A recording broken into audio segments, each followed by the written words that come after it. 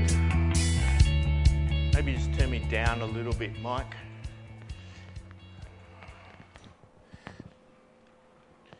For those of you not sure what's going on, do things a little bit different. This isn't church. You're meant to come in and be quiet and sing a hymn and, take up the offering and do all of that kind of stuff.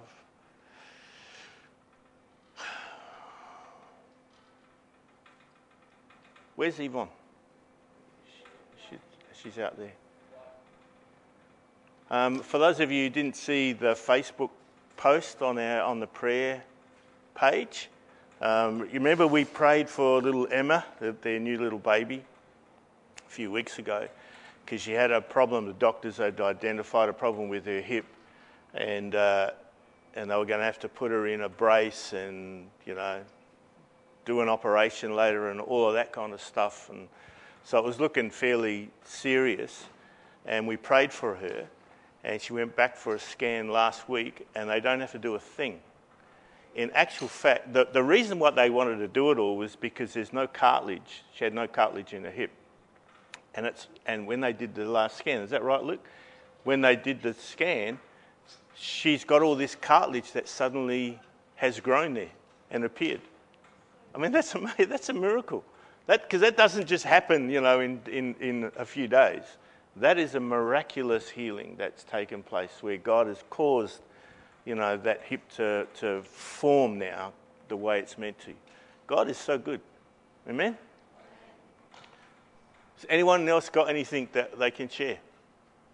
Something that's a good testimony, because that's a good one. You don't have to, it's not a competition. You don't have to compete with that. All right. If you got your Bible, why don't you turn to Psalm 133. Let's go there.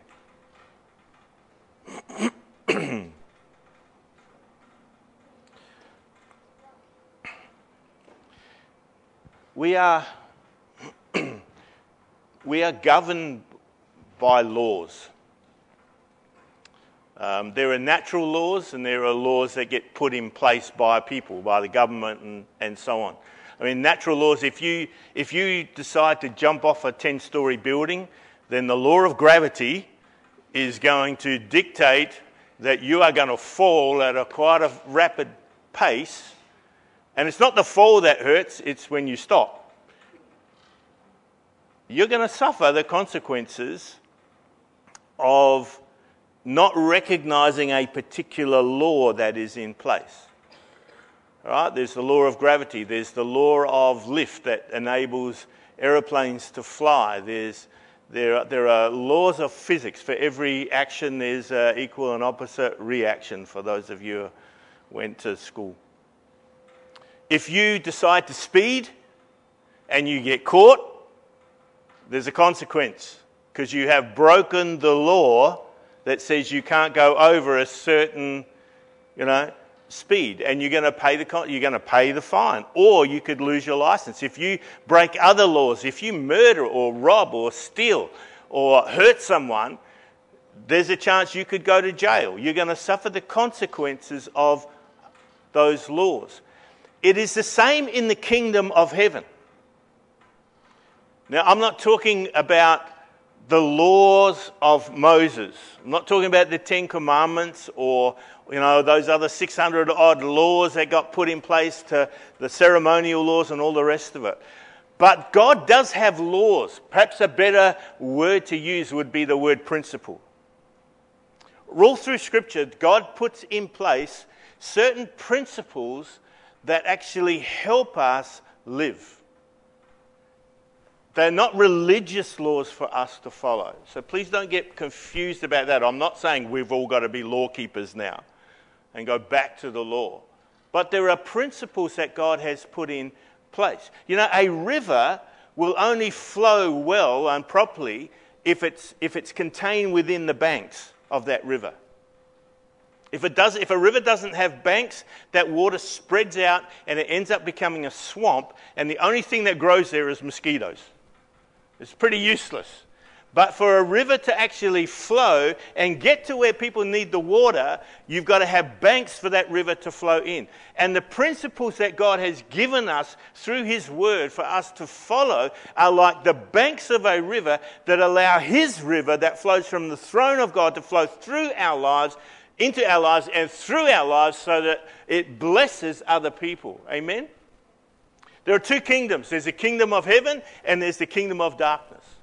And one is a kingdom of light and of peace and of joy and of goodness and of the love of God, of the power of God, of the eternal life and the righteousness of God.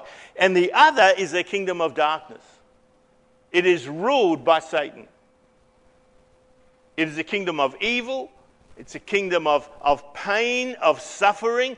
But it masquerades as a kingdom of freedom. You can just do what you want. But there's a cost. There's a cost to that pseudo freedom because you're not really free. You actually would be under the control of the devil, but you think you're free. But the other one is a kingdom that actually has principles and boundaries that if you don't understand them, you would see them as a control mechanism, but they're not. They are boundaries within which to live that release life and joy and peace. Amen? And so there are some things in Scripture that we really need to understand.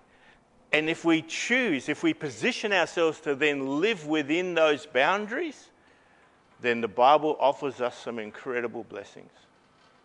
And I want to show you one of those today.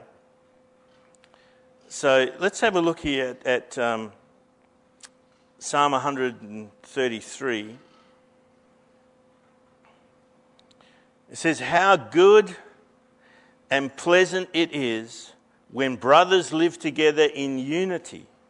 It is like precious oil poured on the head, running down on the beard, running down on Aaron's beard, down upon the collar of his robes.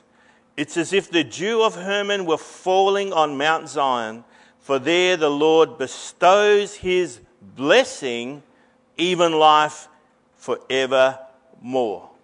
There is a promise of blessing that pours out, that flows out from God in abundance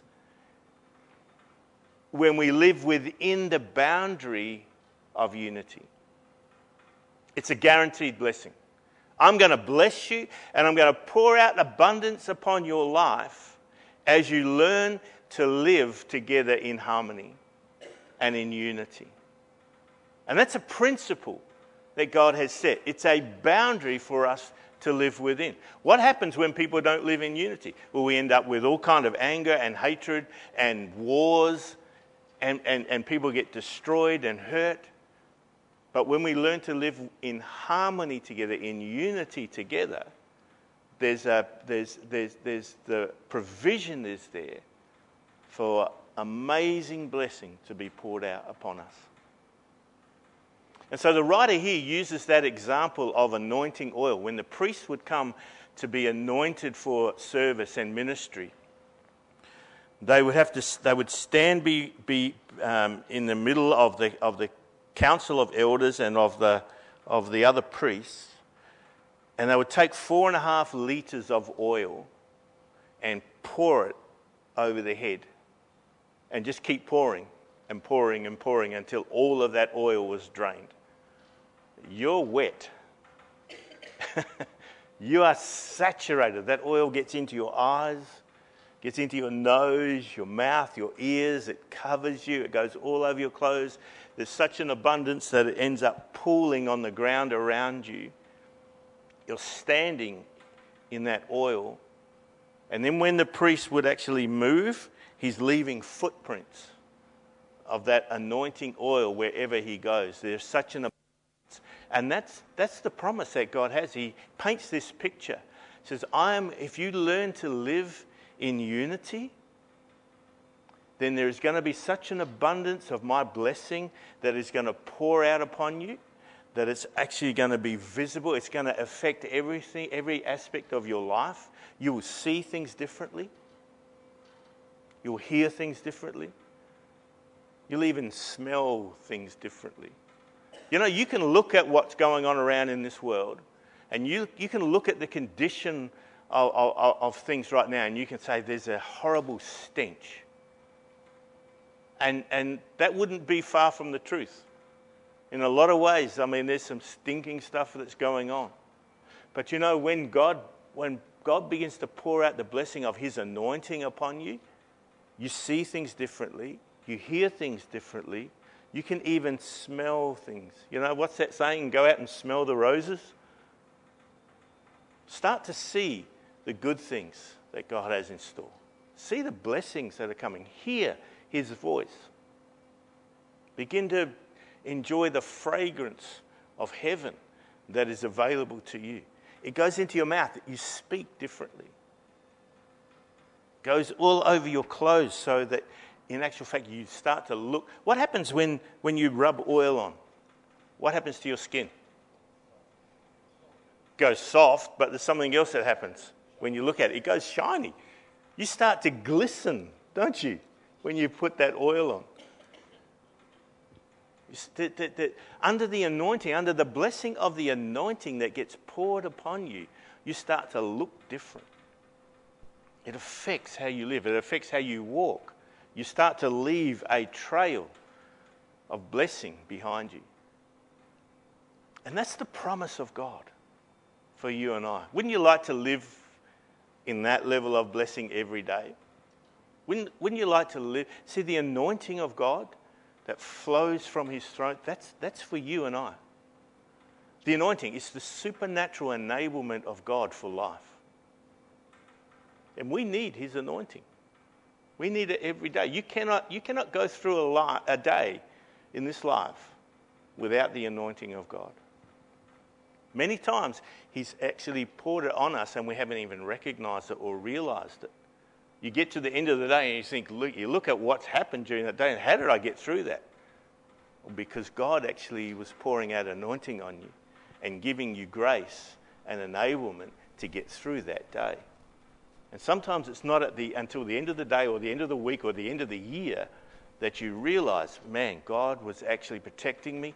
He was just doing something in my life the whole way through. And yeah, there were some difficult times, but man, I wouldn't have got through any of it if it wasn't for the fact that he was blessing me with his anointing. You ever had days like that? Weeks like that? Months like that? Years like that? I've given you some of my testimony previously on just different things that have happened in my life where I should be dead. Literally should be dead. And yet it's like suddenly God steps in and physically saves me. That's the blessing of God. And we can become more aware of that and live in more and more of that as we choose to live within the boundaries that God has established for us. Right? They are not religious laws. We're not going back to the law of Moses, but they are principles that God has set in place. The covenant of marriage is something that God established long before the law. That when we live within the boundaries that God has established for marriage, your marriage gets blessed. Choose to live outside of that, and chaos reigns. So there are principles that God has put in place that will release blessing. Now there's three kinds of unity. And the Bible talks about living in unity, living in harmony. There are three kinds. One, it's unity with God. Unity with God. That's where it starts. There's unity within yourself. And then there's unity with others. You know, we've got a lot of people in the religious world who are trying to make a big thing and trying to do all of this stuff to bring the world's religions together. You know, and so they will compromise on truth for the sake of what they call unity. And it's it's pseudo-unity. There is no genuine unity in it because unity starts with God, the one true God, not a falsified God, not a distorted God. And unless there's an agreement on actually who that one God is, right? Who is God? It's three in one. God the Father, God the Son, Jesus, and the Holy Spirit. And if you take the Holy Spirit away, do you have God? You take Jesus away, do you have God? No. You have a distorted view of God. It is not God. And so you will never have genuine unity with different religious groups when they can't get the fundamentals right and agree on who God is. So unity starts with God. We have to be in union with God. Just turn to Romans chapter 6 with me.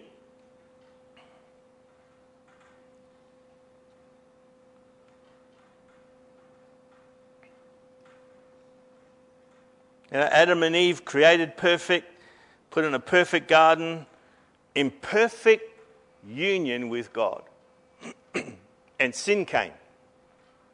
Their decision to disobey what God had said, to distrust God, they stepped outside of the boundaries that God had established. And when you step outside of the boundaries, what happens? The blessing stops flowing. And they sinned. They rebelled against God and they stepped outside of what God had established. And their union with God was broken. Look here, Romans 6 verse 4. We were therefore buried with him through baptism into death. Talking about Jesus, all right? So we were buried with Jesus through baptism into death in order that just as Christ was raised from the dead through the glory of the Father, we too may live a new life. We were translated out of a kingdom of darkness with no union with God and into the kingdom of light, into the kingdom of the Son he loves, into the kingdom of God, in union with God through Jesus. If we have, look at what it says, if we have been united with him, like this in his death, we will certainly also be united with him in his resurrection.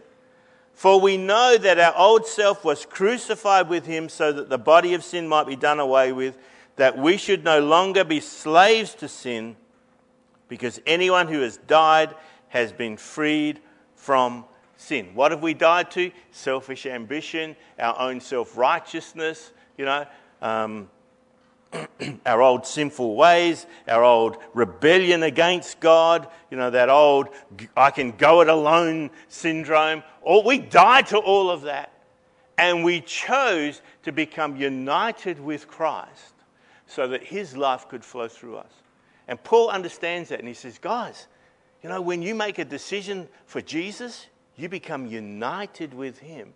In fact, Paul writes later in Corinthians and he says, or in Colossians, says that Corinthians, you are now one spirit with Jesus. Some translations have changed that and they've said, you are now one in spirit. So you kind of agree. That's the way that it gets interpreted. You're one in spirit. If we agree on something, we could say, I'm one in spirit with someone else. But that's not what Paul wrote. He actually wrote, you are one spirit. So this union that you and I have, folk, with Jesus, with God, is not a theory. It is a deep spiritual transaction that takes place in the depths of our very being, that you are now one with Jesus. That's unity. That's real unity. You are one, in actual fact, when you look at the real meaning of the word, What it means is this, is that you are entwined into and twisted into the very spirit and nature of God. How do you see yourself? Do we actually see ourselves like that? See, if we started to see ourselves like that, all these things are boundaries. The way you think about a truth establishes a boundary in your mind. If you saw yourself completely entwined and twisted, united with the Spirit of Jesus so that you are one, you could start walking in that anointing where you truly do leave behind a trail of blessing for others to walk in. See, Jesus understood that when he came as a man, he understood, I am united with my Father. And so he walks he's united with the Holy Spirit. You cannot separate the three. He's intrinsically entwined and united together so that wherever Jesus walks, the Holy Spirit walks. His power is available. And that's why Jesus went around doing what? Destroying the works of the devil, setting people free, healing all of those who were oppressed by the devil, miracles, signs and wonders wherever he went, the love of God being poured out of his life, touching and affecting people all around him. And he did it all as a man because he understood, I am intrinsically entwined with the Spirit of God. Folk, it would radically change the way that we live. It would give us such confidence in life. You have a decision to make. I don't know what to do. I'm confused. What do I do? No, actually, I have the mind of Christ. And I can rely on the discernment and the wisdom of the Holy Spirit to make a decision. We need wisdom in this life. Amen? There's a lot of confused people out there. We need to be a people of wisdom and discernment. Well, you can be. The benefits of our union with Christ, sin is done away with. The curse or penalty has been dealt with. Death, spiritual death, no longer holds us. We are new creations. Freedom has come. We've been accepted. We've been given a new life in Christ. We have access to heavenly power. A new life of fellowship with God begins. Jesus says in John 14 that if you believe in me, what is it? To believe in Jesus is not to believe in a theory. It's to believe that I have been entwined and twisted together with the Spirit of God. He says, if you believe in me, you will do the very things that I've been doing. And then he dares to say, and even greater things. And I haven't got a clue what those greater things are. People have tried to explain that away by saying, well, there's more Christians, and so if there's more people who believe, we're just going to see more miracles, and that's the greater thing. I don't think so. That's just an increase in number. That's not an increase in greater. And I have no idea what the greater is. But Jesus says it's possible. How can you do something greater than Jesus? That sounds kind of arrogant, doesn't it? And yet Jesus said it. And I don't think he was just talking about numerical numbers. He was talking about something more than that, and I have no idea what it is. I want to find out. Huh? I mean, I'm sure that we would all be pretty happy if we could just do what Jesus did.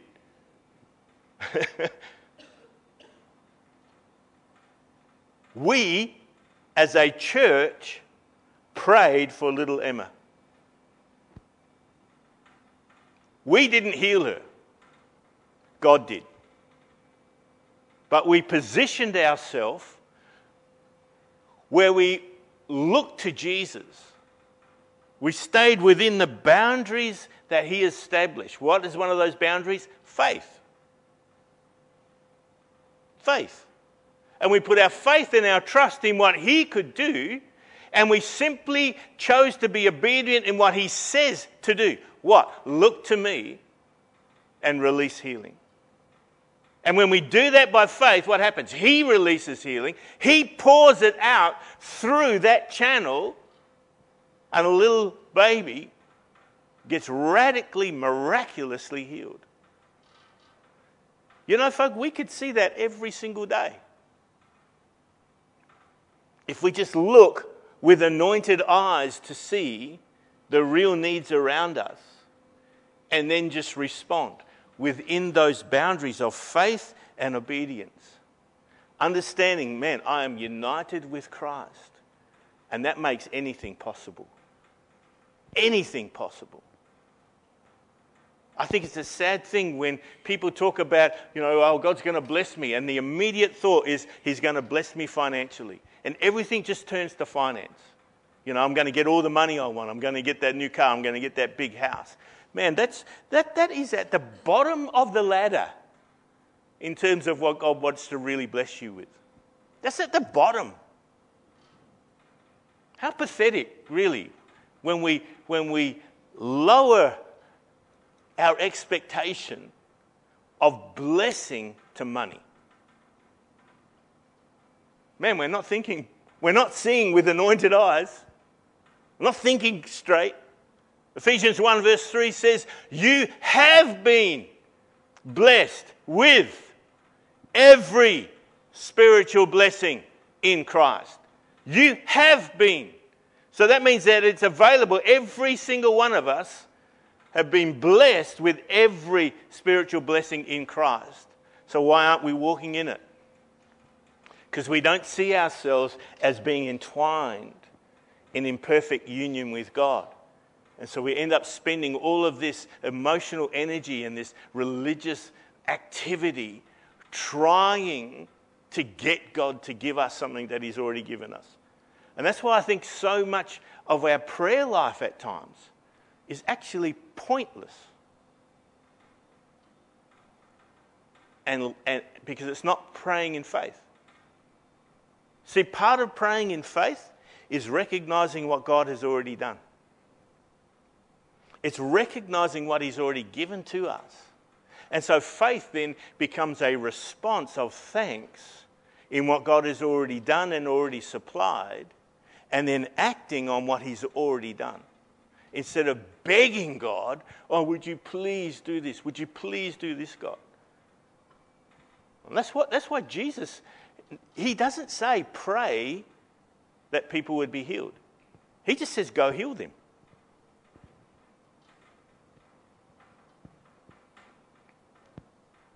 If you're praying for something that God has already supplied, that is not a prayer of faith. That's a faithless prayer. And we think that God is going to respond because we think we're doing the religious thing. And there's no faith in it. And God will only respond to faith. You with me? It makes sense? All this changes. All our perspective on all of this changes when we understand that we are in union with Christ. And so it all starts there. It all starts with our union with Jesus. Romans 10, verse 8 and 9, or 9 and 10 says, if you confess with your mouth and believe in your heart that God raised Jesus from the dead, you will be saved. Anyone who calls upon the name of the Lord will be saved. Another verse that's been a little bit twisted again by religion. Because this, and I think I've explained this before, but this idea that if Jesus is not Lord of all, then He's not Lord at all. Who's ever heard that saying? It's preached all the time. If He's not Lord of all of your life, then He's not Lord at all. If He's not Lord at all, what does that mean? According to that scripture, you're not saved.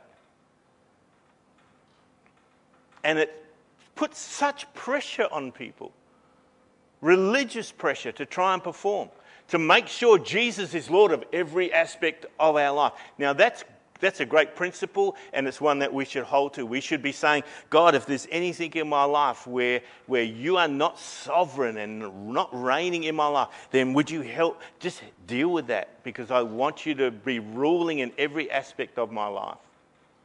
But how many of you know that sanctification is both an instantaneous thing that happens and it's a progressive work? It's actually both. So the day you receive Jesus, you are declared holy and righteous. Right? That's a done deal. But we all know that we don't always live righteous and holy lives. There's stuff that we do at times that is clearly wrong. It's against the nature of God. It's clearly not demonstrating the life of Jesus. So what we do is we end up living with this bit of a credibility gap. We know this is what I'm meant to be. I'm meant to actually live a holy life like Jesus, but this is where I'm actually living. And so we have this credibility gap. Religion tries to fill that credibility gap by changing you. External behavior modification. If we can get you to change things about you. So we've got all of these religious programs that will put you through to get you to try and become more like Jesus. No, actually, folks, the credibility gap is filled by grace. It's grace that fills that gap. Jesus fills that gap so that we can live free from the pressure to try and perform through some religious thing, to try and close that gap. But there's also a reality that the Bible says that we are being transformed, and certainly should be being transformed into the image of Jesus. That is a progressive thing. That is walking out your salvation. Right? It's allowing the reality of that internal transaction that has taken place, that instant sanctification, to actually now begin to bear fruit and to be evidenced out of our life. And that is a continual progressive walk. So that we are now being transformed into the image of Jesus, where people see that. All right, you understand that? What does that mean? Practical things. Well, we receive Jesus, so we say Jesus is Lord. But now we know, hey, in practical reality, there's a whole lot of areas in my life that need to change where he truly becomes Lord in a practical sense. So don't let people put you under this pressure of, if he's not Lord of every aspect of your life, he's not Lord of all. That is a lie that put people under condemnation. No, he is Lord. I have chosen to declare him as Lord. But I know from a practical reality, there's aspects of my life where he is becoming Lord more and more and more in my life. But it doesn't mean I'm not saved. It means I'm progressively being changed. But in all of that change and in all of the process of that change, the way God sees me is perfectly holy. That should give me confidence then to walk out this life of salvation. And the fear and trembling that people associate with that, work out your salvation with fear and trembling. Be afraid of God. Rubbish. We're not to be afraid of God at all. That fear and trembling that Paul talks about in Philippians, you can look at, it's back in, I can't remember where, maybe Isaiah somewhere. When you understand what that is, that fear and trembling is not being afraid of God. It's actually being in absolute awe of God at his goodness towards you. That his blessing is getting poured out and through your life so much that you're just shaking in amazement. That's what it means. You've recognized the goodness of God. And now I want to see that actually translate into how I live. It's not walking around with some weird shaking. Right? Man, when the Holy Spirit comes on you in power, sometimes your body just does shake. Let's go to John 17. Let's look at one more scripture.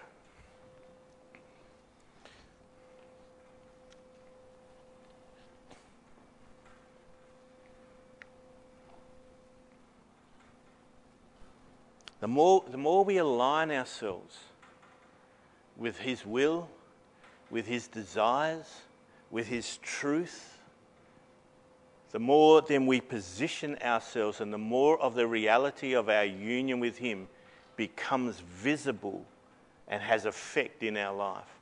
Look here, John 17, verse 1. It says, after Jesus said this, He looked towards heaven and prayed, Father, the time has come. Glorify your Son, that your Son may glorify you. For you granted Him authority over all people, that He might give eternal life to all those that you have given Him. Now this is eternal life, that they may know you, the only true God, and Jesus Christ, whom you have sent. I have brought you glory on earth by completing the work you gave me to do. And now, Father, glorify me in your presence with the glory I had with you before the world began. I have revealed you to those whom you gave me out of the world. They were yours, you gave them to me, and they have obeyed your word. Now they know that everything you have given me comes from you. For I gave them the words you gave me, and they accepted them.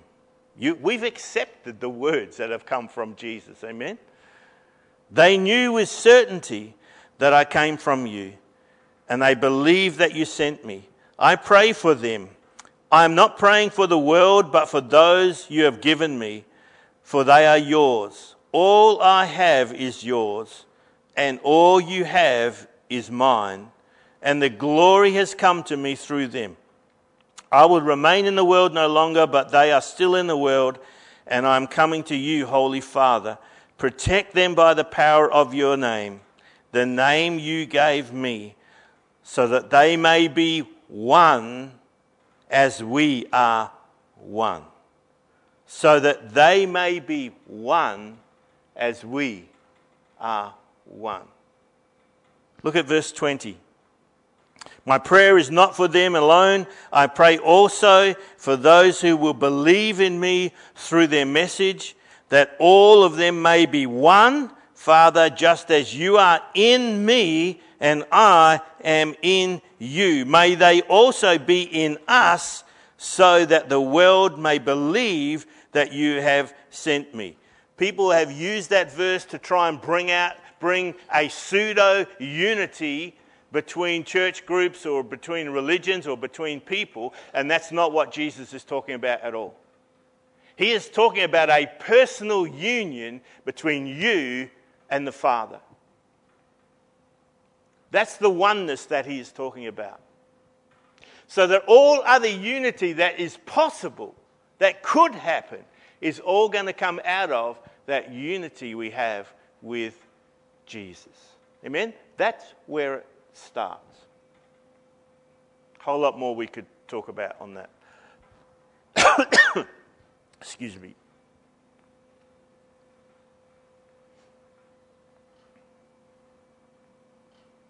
Now, Erudite has got two components to it. It's a glue. You know, many of you probably used it. You've got a body material and then you've got a catalyst. And you've got to mix the two together and make sure they're well mixed before that glue begins a chemical reaction so that it actually works. It does what it's meant to do. We have all the promises of God. And then we've got us. We've got God the Father, the Son, the Holy Spirit. And then we've got us. Our decision to submit to his truth is the catalyst that mixes with the promises of God, that makes all things possible. It's as we come in submission into the boundaries that God has established. Man, anything is possible. Anything is possible. So there's our union with God, and we could talk for years about that. But the second area of unity is unity within ourselves. And I say within ourselves because if you don't have an inner unity, you're gonna live a schizophrenic type of life. You know, the story of two mates, and they're out fishing, and in a little boat out on a lake, and one of these guys, he hooks onto this massive fish, and he's reeling it in, he's fighting it for an hour, and he finally gets it up to the boat, and he's leaning over the boat to try and pull the fish in, and this big fish does this last minute, sweep of its tail to try and get away, and the guy gets pulled into the water, and he can't swim. So he's flailing around, panicking, and he's going under, and he's crying out, "Save me, save me!" And his mate leans over the boat, and the only thing he can see just on the surface of the water is the guy's hair. So he grabs a handful of his hair and he pulls it to try and pull him out of the water, and his hair comes off. He's wearing a toupee. And the guy's flashing around the water. He says, "You can float on your back. You can float on your back." So the guy's trying to position himself so he can float and not go under and drown. And he gets up and his leg flies up. And so the guy grabs his leg and tries to pull him in the boat with his leg. His leg comes off. And he just realised, oh yeah, he's an amputee. He was in the war and he lost his leg in the war. And he pulls... And the guy's in the water and he's flailing around and he's going under seemingly for the last time. And he puts his hand up and his mate, grabs his hand and he pulls him by the arm to pull him back in the boat. And his arm comes off. He's got a false arm and a false leg and false hair. The guy says, "Save me, save me." He says, "Well, how can I save you when you won't stick together?" And it's a bit like that for us sometimes. The offer of salvation is there for people all the time. But there's such conflict within them. They're not sticking together. They haven't got a rational thought. And you can be saved and yet internally have such turmoil that you're falling apart. That whenever an offer of help comes out to take you, to lift you, just another part of you falls off because you don't know how to hold it together. There's been such demonstrations of love and care that have come out of this church, out of people in this church, towards people. And many people have appreciated that and have lived in the blessing of that. But for some other people, they just haven't known how to receive that. They haven't known how to accept that love. And you can get frustrated because you're pouring all this stuff out of you all the time. You're wanting to show them the love and the goodness of Jesus, but it's not being received. Now, why is that? Why do people sometimes have a problem with receiving that love and that blessing that is flowing towards them? Why? Because of internal conflict. They don't feel worthy. Or they're judgmental, so they're judging what is being offered. And so for many people, there's this internal conflict that's going on all of the time. People are not, they're not happy with themselves. They look in the mirror and say, "I don't like what I see." They're not happy with their job. They're looking for fault all the time, or all they can see is fault. And so much of it is because of this internal conflict that is going on, where they're not at peace. They're not in union within themselves. Mental institutions, hospitals are full of people just like that. Why are people on antidepressants and so many medications to try and control all of these emotional feelings and stuff that's going on? Because there's no inner unity within them. And what's amazing to me and what is sad to me is that even Christians can suffer like that. And the reason that there is this disunity within themselves is either, one, because they're not in union with Christ, which means they're not saved, or they may be saved and have no revelation of that union and what it means. No revelation of the grace of God. No revelation of the goodness of God. No revelation of what it means to be saved, which is why we just spent the last 4 weeks going through what it is, what happens at salvation. That we understand what happens at that transaction and how God now sees you. So this inner disunity that goes on can cause such turmoil within us. Jesus tells the story. It's the parable of Mary and Martha. You know that story? Jesus is coming to town and he's going to Martha's house for a meal, and people are gathered round, family and stuff, and Martha wants to impress everyone. She wants to put on a good show because, man, someone important is coming. Jesus is coming. And so she gets all flustered and she gets angry because Mary won't help her. Mary chooses just to sit at Jesus' feet. She just wants to be with Jesus. She wants to hear what he has to say, and she wants to give him her full attention. And Martha gets angry. And actually Jesus, it looks like she's doing the right thing. I mean, she's wanting to serve. She's wanting to serve Jesus. She's wanting to serve the people. And we can get very involved in wanting to serve the purposes of God, but we do it not recognizing that the most important thing is God himself. You can get all involved in wanting to serve Jesus that you completely forget about Jesus. Hello?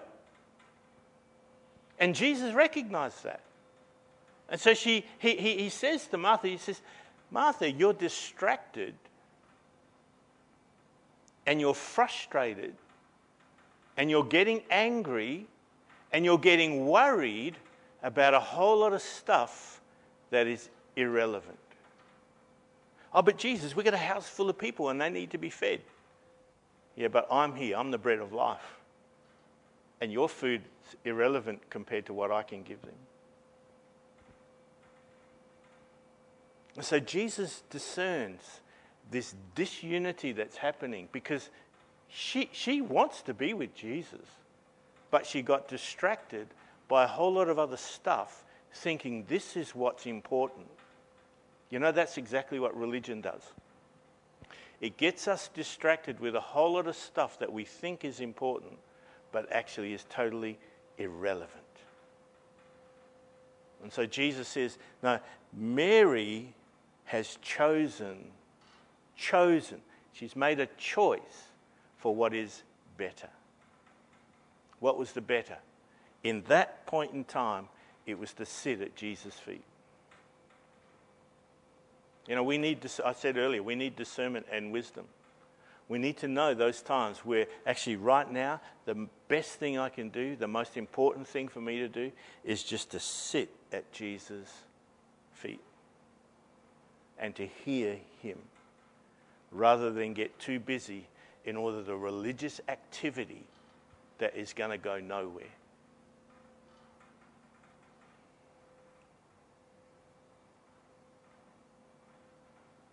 So how do you develop that inner unity within you where you're at peace? Because the kingdom of heaven, if the kingdom is ruling in our life, what is the kingdom? Righteousness? I think we pretty much know in this place that God sees us as righteous. I think for most of us, we've got that one down pat. The kingdom of heaven is righteousness, peace, and joy. So I think we're convinced of the righteousness one, but we don't always live in peace. And we sure don't always live in joy. But there's a progression. You will never live in joy if you're not at peace. And you've got to be at peace within. And that peace within comes from understanding that you're righteous. So when you understand how I'm in perfect union with God, that releases his peace in my life that will overflow as joy. Amen? So how do we get that? How do we get this blend of all of those three things happening in our life all the time? Well, Jesus said this, Matthew 6:33. He says, "Seek first the kingdom of heaven, and all these things will be added unto you." You know, people are so caught up with, wanting the latest thing, the latest car, the latest boat, a bigger house, a better career, more money. And we've got all of these, and I want to say there's nothing wrong with any of those things. But then at the same time, those same people can get so caught up with wanting all of those things. And yet at the same time they say, yeah, but I want to serve Jesus. I want to see his power in my life. I want to see people blessed through what I do.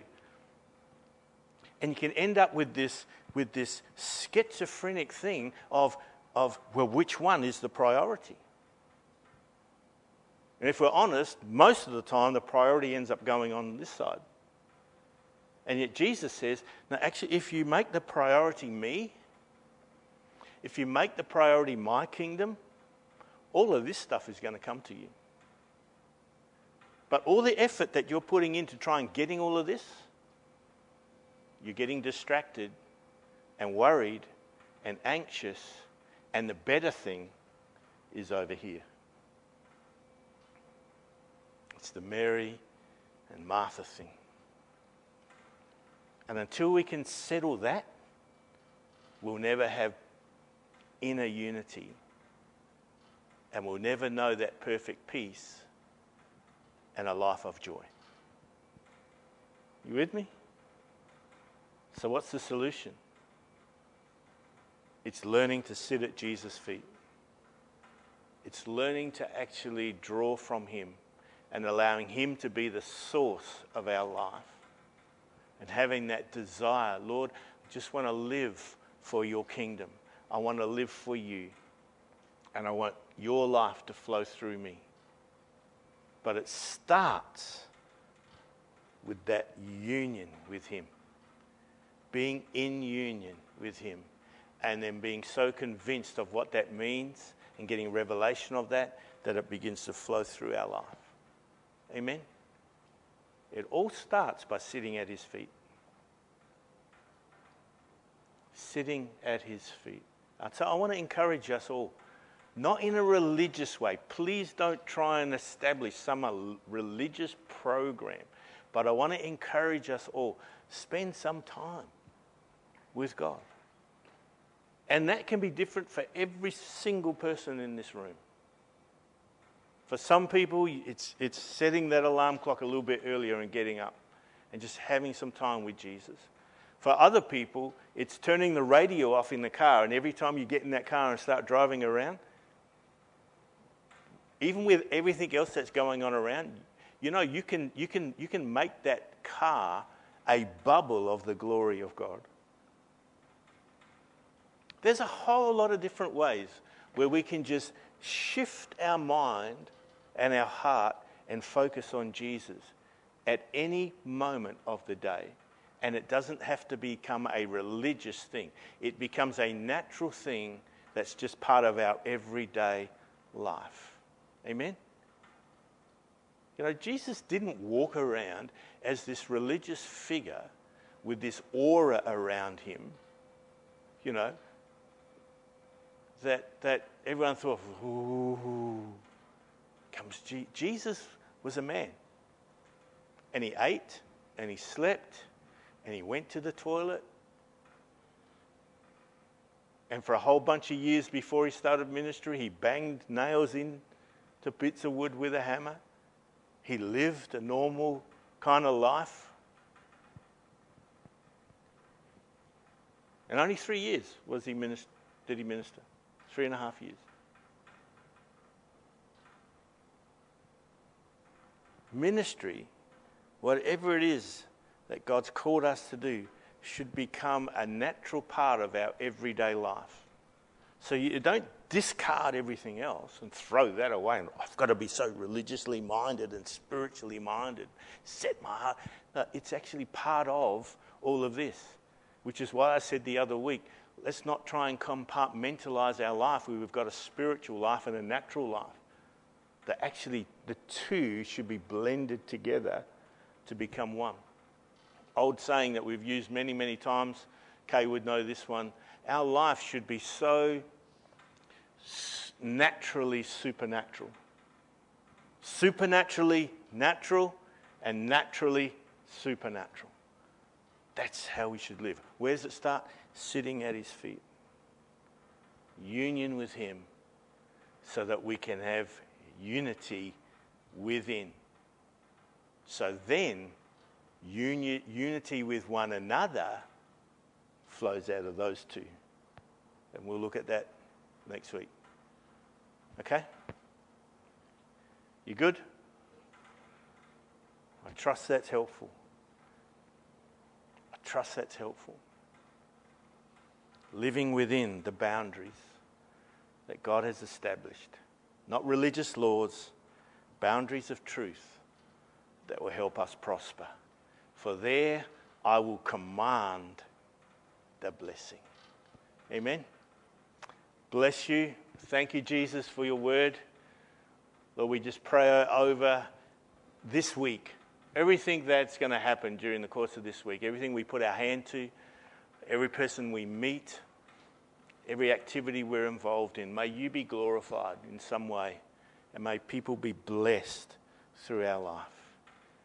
Amen. Let's pray for Pam. She's not well, and Paul also is in hospital.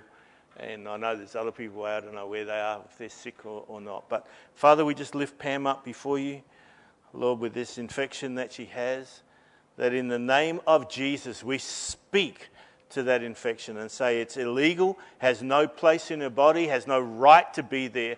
And so we just release and speak healing to her right now in Jesus' name. Father, we pray your peace over Paul and Bernadette right now. Lord, that you would just surround them with your presence, with the family, Father. Let them know your presence. Let them know your touch. Let them know that you're with them every step of the way. We just release blessing upon them right now in the name of Jesus. In the name of Jesus. Amen.